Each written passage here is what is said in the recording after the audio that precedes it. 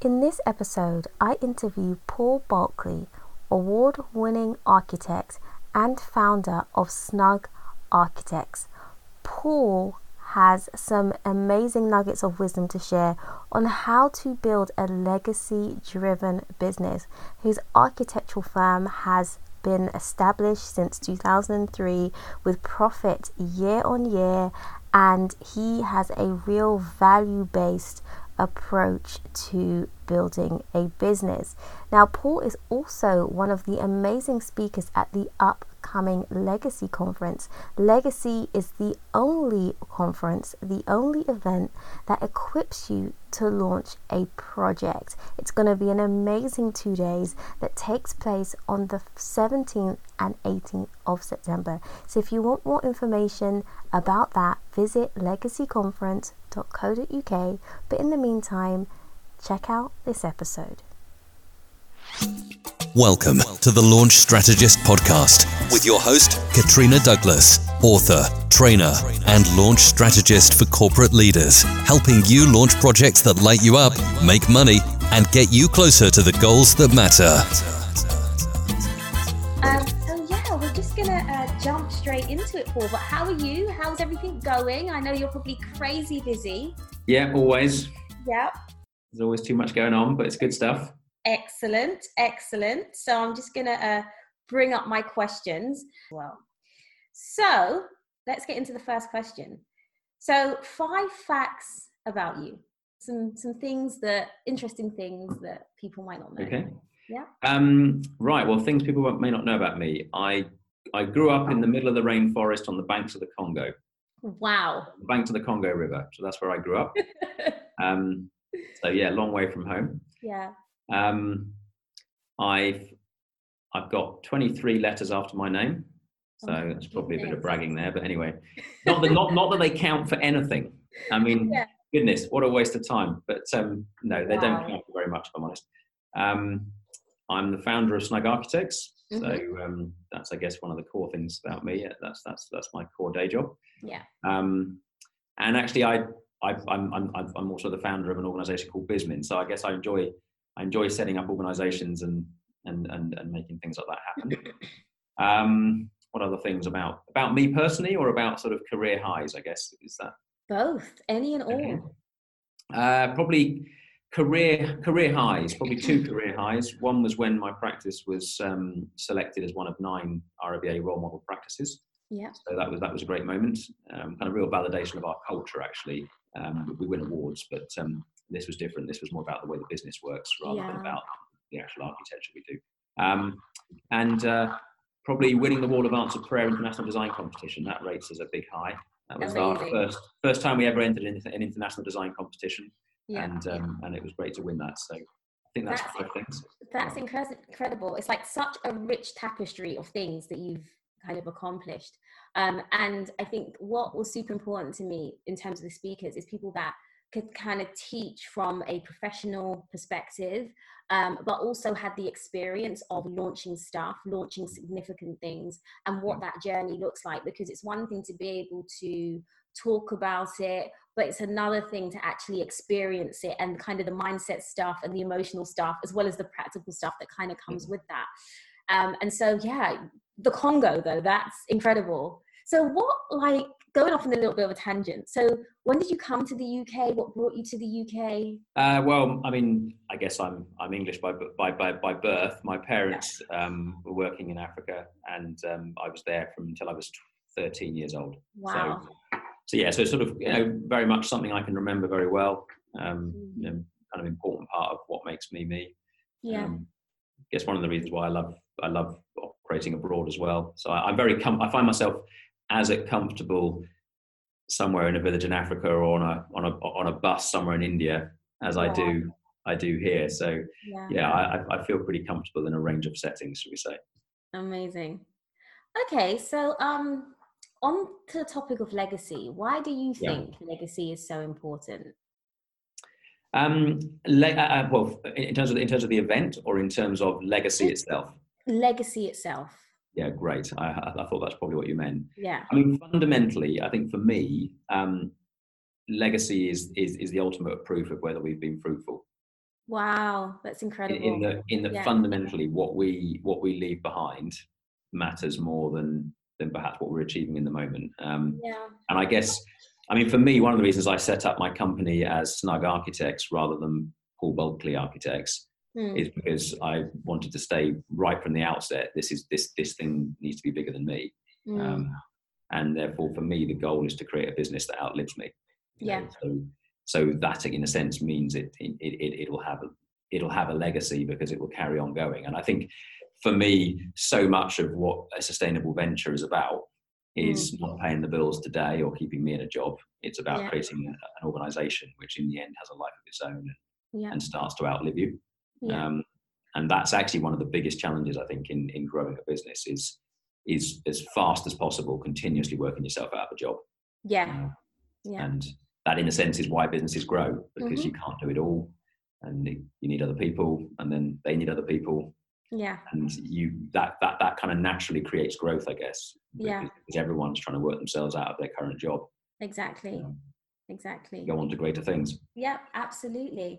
So, I mean, we've touched on your story and some of the things that have brought you to this point.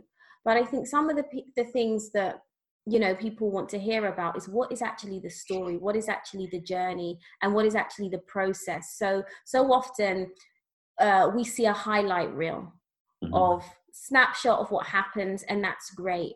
But what has the journey looked like for you from launching your very successful architecture firm to the point you find yourself at now, winner of a national competition for a historic landmark piece of architecture?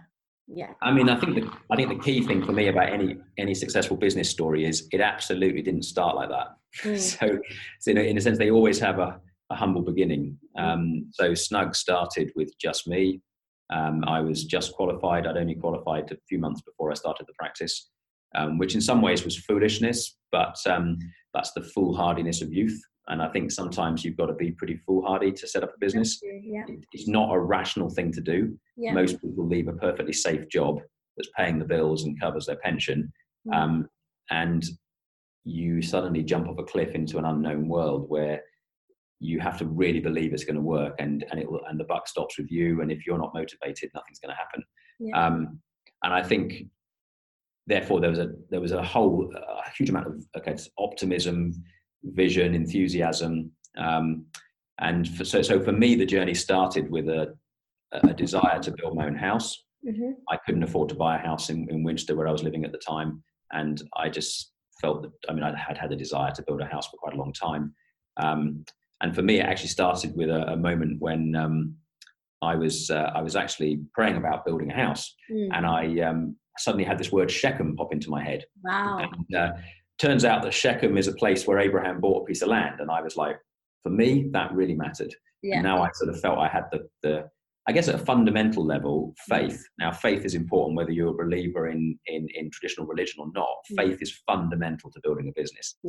If you don't have some kind of sense of belief that this thing's going to work out, you will quit, no doubt about it, when the first hurdle comes, or the second hurdle, or the third hurdle. And so I spent 9 months looking for a piece of land, but I knew I would find some. And then I managed to take a major risk on buying a piece of land and doing a piece of property development. And then I managed to build 2 houses and sold one. And if you like, that's the beginning of the economic flywheel. Then I had the capital to then reinvest.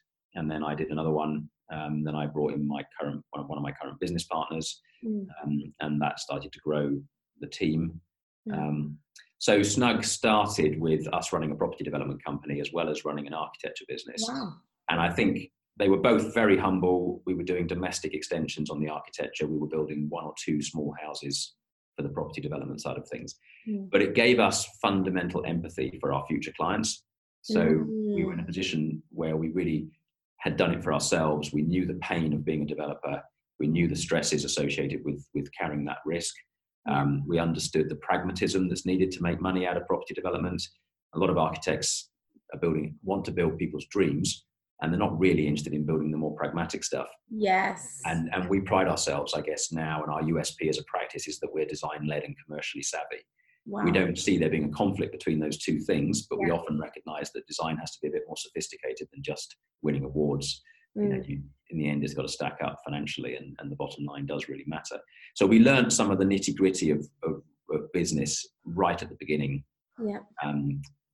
alongside developing as an architect and working out how to do architecture our own way. Yeah. And because I hadn't spent a lot of time working for other people, I didn't have preconceptions about how you run an architecture practice or how you do architecture.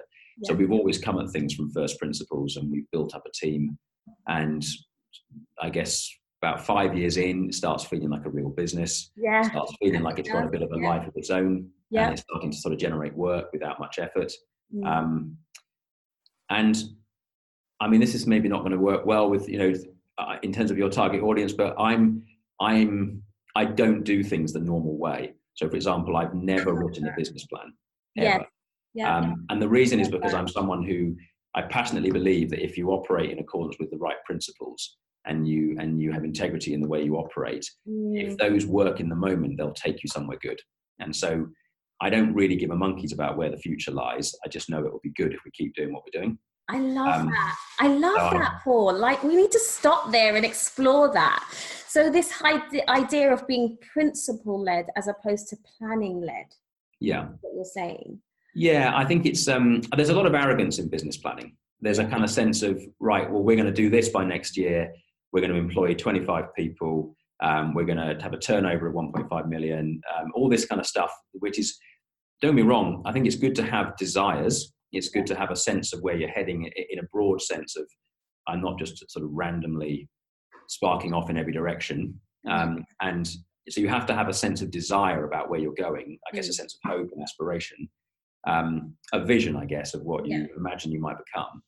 But I don't have some clear-cut lines which mean I can, in a sense, I don't have that problem of going, we didn't achieve it. Yeah. I've never had a moment of the deflation that comes from saying we didn't achieve it because I didn't say what I was going to try and achieve. Yeah. So in one sense, I'm as long as we are moving forward and we're enjoying our work today, and I'm satisfied with what we're doing, and I'm proud of what we've achieved, I'm not worrying about tomorrow. And I think a massive part of business can be worry. How many business people can sleep easy at night? So I think business people put a lot of pressure on themselves unnecessarily. And so from my point of view, I do have moments where I worry about the business, but generally speaking, I don't worry much about the business. I think life's too short to spend too much time worrying about it. No, and well, the proof is in the pudding, as they say. Like, how long has your practice been around? We started in 2003, so we're 17 years. Wow, there you go. Right. So, okay. So what would you say is your specialism? You kind of touched on it when you said you're design-led and commercially driven, I think you said. Yeah. But what would you say, is kind of that specialism that you have? I guess our core business is in housing design, so medium to large scale housing developments, generally on more difficult sites where a client wants something slightly more bespoke, something that requires some design thinking. It's quite hard for us to add value and to justify our fees if we're not able to design something that's a bit difficult. There are others who can do standard things cheaper than us. So I think it's important to know what your core kind of business model is, I guess, and we core business wise trade off medium-sized housing schemes for developers where there's a commercial edge, where there's perhaps a challenging planning context, where a good design, contextual design response that's works with the public consultation, something that we do quite a lot of, and kind of an engagement-led approach to developing a design proposal, which is basically stuff that requires a bit more of a battle, really. And we enjoy that battle. We enjoy negotiating planning applications through. But we also tend to be retained to do work the whole way through to completion. So we are also technically minded as a practice. And I think that's partly in our roots. So I'm very much the sort of design lead in the practice. My natural temperament and skill set and giftings tend to be around design and creativity. My first director, a guy called Ben, he's the exact opposite. He literally hasn't got a creative bone in his body. We did one of these sort of profiling questionnaires, and he actually scored 0, which we thought was hilarious. He's the director of an architect's practice, and he scores 0 on creativity. But what he's brilliant at is the technical stuff. And so he tends to front the delivery side of the practice, and where it requires technical rigor and precision and all the things that I don't do. And we make a great team. And then our third director, Mike, who came as a student and grew into the business, he really is the kind of glue between the two of us. We're almost a complete perfect circle of what you need to run a business, I guess. And I think, therefore, getting good people alongside you to allow you to deliver makes such a difference, because you can basically play to your strengths and not be trying to sort of operate in a place where you really don't enjoy it. Which means you can operate at a high energy level, and you can keep your drive going for year after year after year, because you're not bogged down in things you don't enjoy doing. And I think that's such an important point. When you're building something that is legacy driven, you have to be able to maintain that. It's not enough to start strong. You have to be able to maintain that kind of the stamina. And one of the areas that, you're going to be talking about at Legacy is how you marry that, the idea of purpose and profit. Like, what's fascinating to me, and one of the reasons why I wanted to bring you on, is because you've managed to do that perfectly. Well, no one's perfect, but I mean, I love the fact that you've been able to stick to your purpose, have a very clear philosophy and standard, and yet still maintain profit. I think that's such a difficult balance that business owners and people try to find. Either you're too on the purpose path and you're not making any money, or you're too on the profit path and you're sacrificing your philosophy and your principles and your values.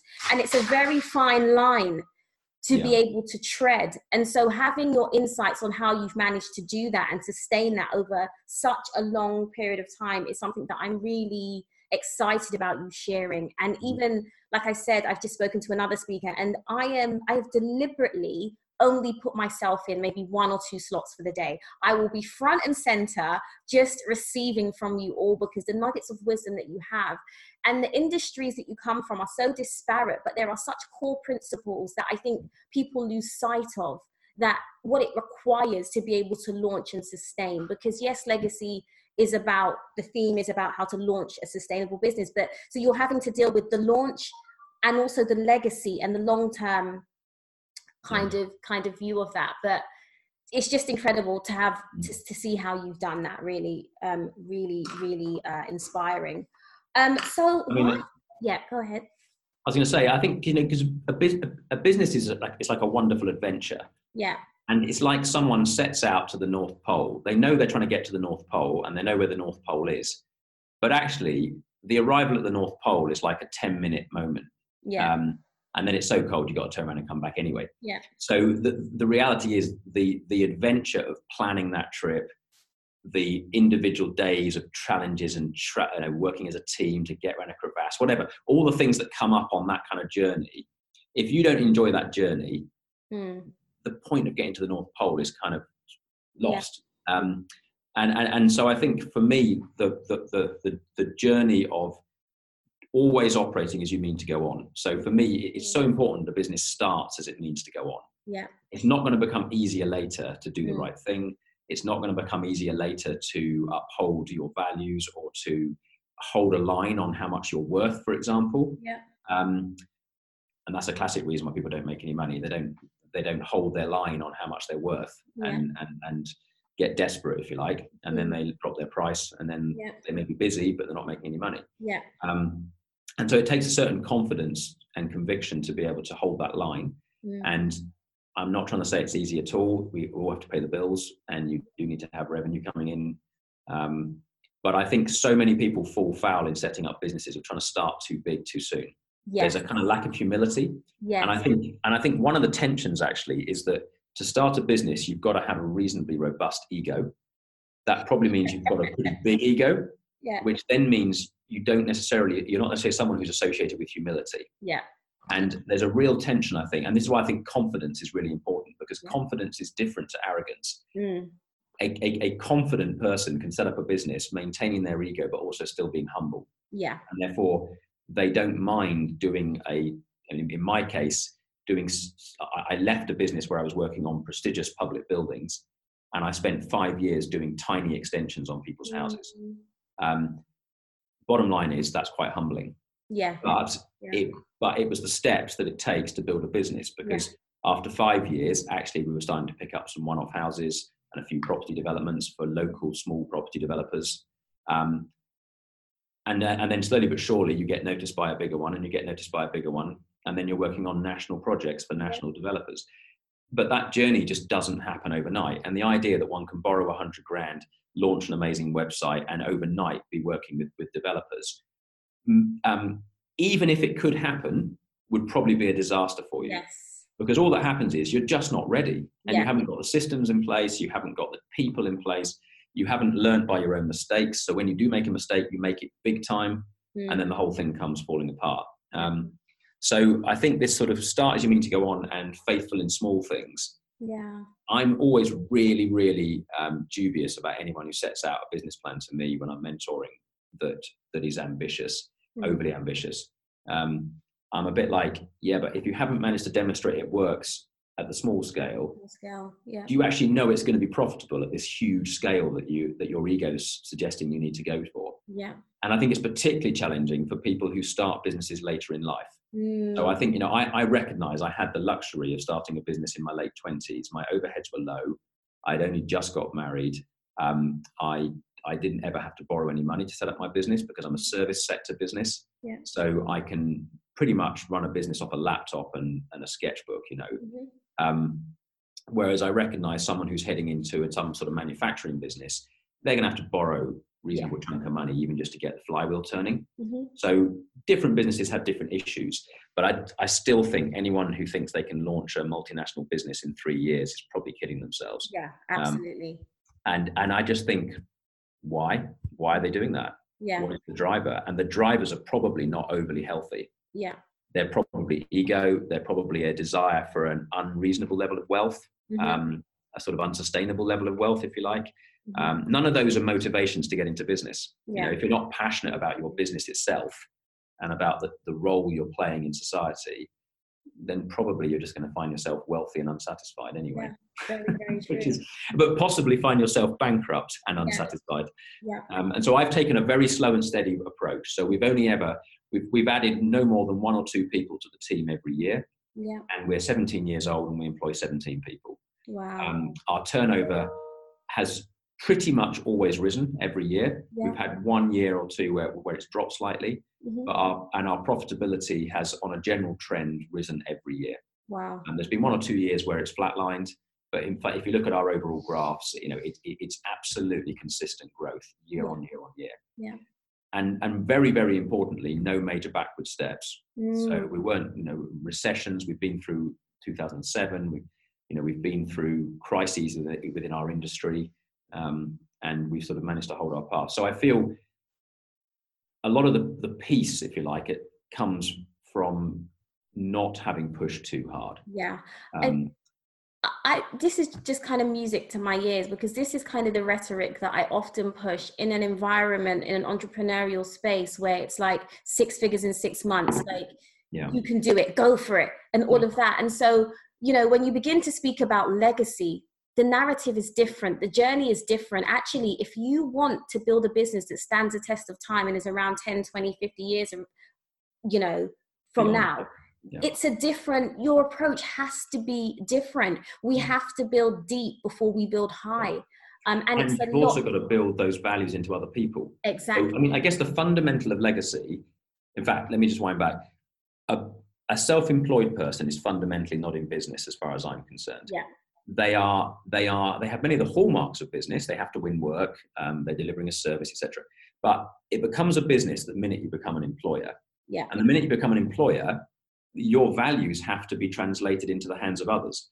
So the legacy, if you like, begins immediately, because now you've got another person who's become part of the venture who is now upholding your values, or obviously potentially undermining them. So it takes time to build into other people a shared sense of vision, a shared sense of principles, such that when the years go by, your organization still upholds what you believe in and still does business the way you think it should be done. But you can no longer hold the reins too tightly. And I think that's another sort of detailed challenge of running a business, is how you slowly release the reins, how you empower other people, which is not always easy. But fundamentally, legacy is in the hands of others. And I'll say that again, that's quite profound. I mean, I've never thought that before, but legacy is in the hands of others. It is. I think that's a pretty challenging area. It's very sobering. And it's so funny how whenever I ask a question about legacy or speak to people about legacy, all these kind of different nuances come out that I'd never even thought about before. And the idea of your legacy being in the hands of others is quite sobering, because it's that thing that is so important to you to actually, Well, it's very vulnerable. Yeah. It's very vulnerable. In fact, my favorite business axiom is there's a little bit in the Bible where Jesus says to his disciples, "You will do greater things than I have done." Now, it takes a lot of security as a leader of an organization, when you're the founder of that company, to say, my staff will do greater things than I have done. And the sole purpose of my role here is to enable them to do greater things than I have done. And that's a big hit to the ego. It is. And it is tough. It is really hard. It's really hard to hand over your most prestigious client to one of your fellow directors, or to hand over the leadership of the kind of, in my business, the project architect role on the wall of answered prayer to someone else. You know, these are hard things to do, but you cannot fundamentally nurture the legacy and run the business and maintain the core if you're busy doing all the minutiae and micromanaging everything. And I probably find that one of the hardest things about growth. Particularly because in my industry, the design is very personal. And so there's a kind of personal element to releasing that. You're kind of releasing the identity of the practice into the hands of others. And that's not always easy to do. It isn't at all. But honestly, Paul, I feel like we could talk about this all day long. But I appreciate your time, and I know your time is valuable, and you're probably super busy. And so, and my final two questions for you, actually. So from your perspective, why do you think people should attend Legacy, the event? I think it's just good to be inspired by listening to what people have to say. I mean, we no matter how far one is down a journey, you get different perspectives when you hear other people talking about the subject. So I think it's just good to be in the mix. Excellent. Iron sharpens iron. It does. It does. So what would you say, having launched numerous things over your career, including your business, what would be the number one launch tip that you would? I think it's something I've already said, actually. Start as you mean to go on. Okay. Yeah. Perfect. I mean, two things. Be faithful in the small things. Start as you mean to go on. Okay. I think the more I'm seeing people launching businesses, mentoring people around that, watching what's happening with other companies, some of them being our clients, you can really see that those who've done that have, over a period of 5 or 6 years, gone a long way. And it's a bit like compound interest. You know, if you turn your nose up at 3% and never ever put any money in the bank, then you will end up way behind. And if you're holding out for an interest rate of 6%, so you never put the money in the bank, you've missed out. And I think business is like that. It's slow and steady, and then you look back and you think, wow, I can't believe how far we've come. And we probably achieved more than we would have imagined if we'd set out some perfect plan. Because there's a lot of things that happen that are serendipitous, that aren't in accordance with how we might see the future and how we might have planned things to be. And it turns out they're really good things. They're really good opportunities that we never saw coming, or they're really good employees we never saw would apply to our company. So I think that sort of sense of embarking into an unknown, the willingness to head out, leave the shore, head out to sea. You've got to enjoy being in a boat. You have to. And you're not entirely sure where you're going to end up. But at least you're on the water. It's funny because I heard a saying recently that said people tend to overestimate where they can be in 3 years, but totally underestimate where you can be in 10. The ability. I like that. So no, that's good. So people can definitely connect with you at Legacy. So definitely come along and hear Paul speak about all this stuff and lots more. That sounds great.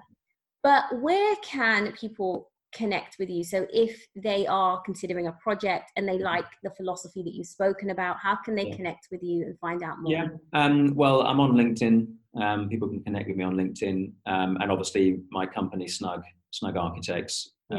Best things probably via our website, and that gives you a good flavour actually of what we're about. I mean, the website's got an our story section, which just tells the story of the practice, and obviously our values and things come through that as well. So you can find out more there. Thank you so much, Paul. And we'll be speaking again on a more kind of narrow topic on LinkedIn Live soon. So really look forward to touching base with you again, but so appreciate your time. And thanks for talking. And we'll speak. It's a pleasure. All right. Thanks very much. Thanks a lot. Bye.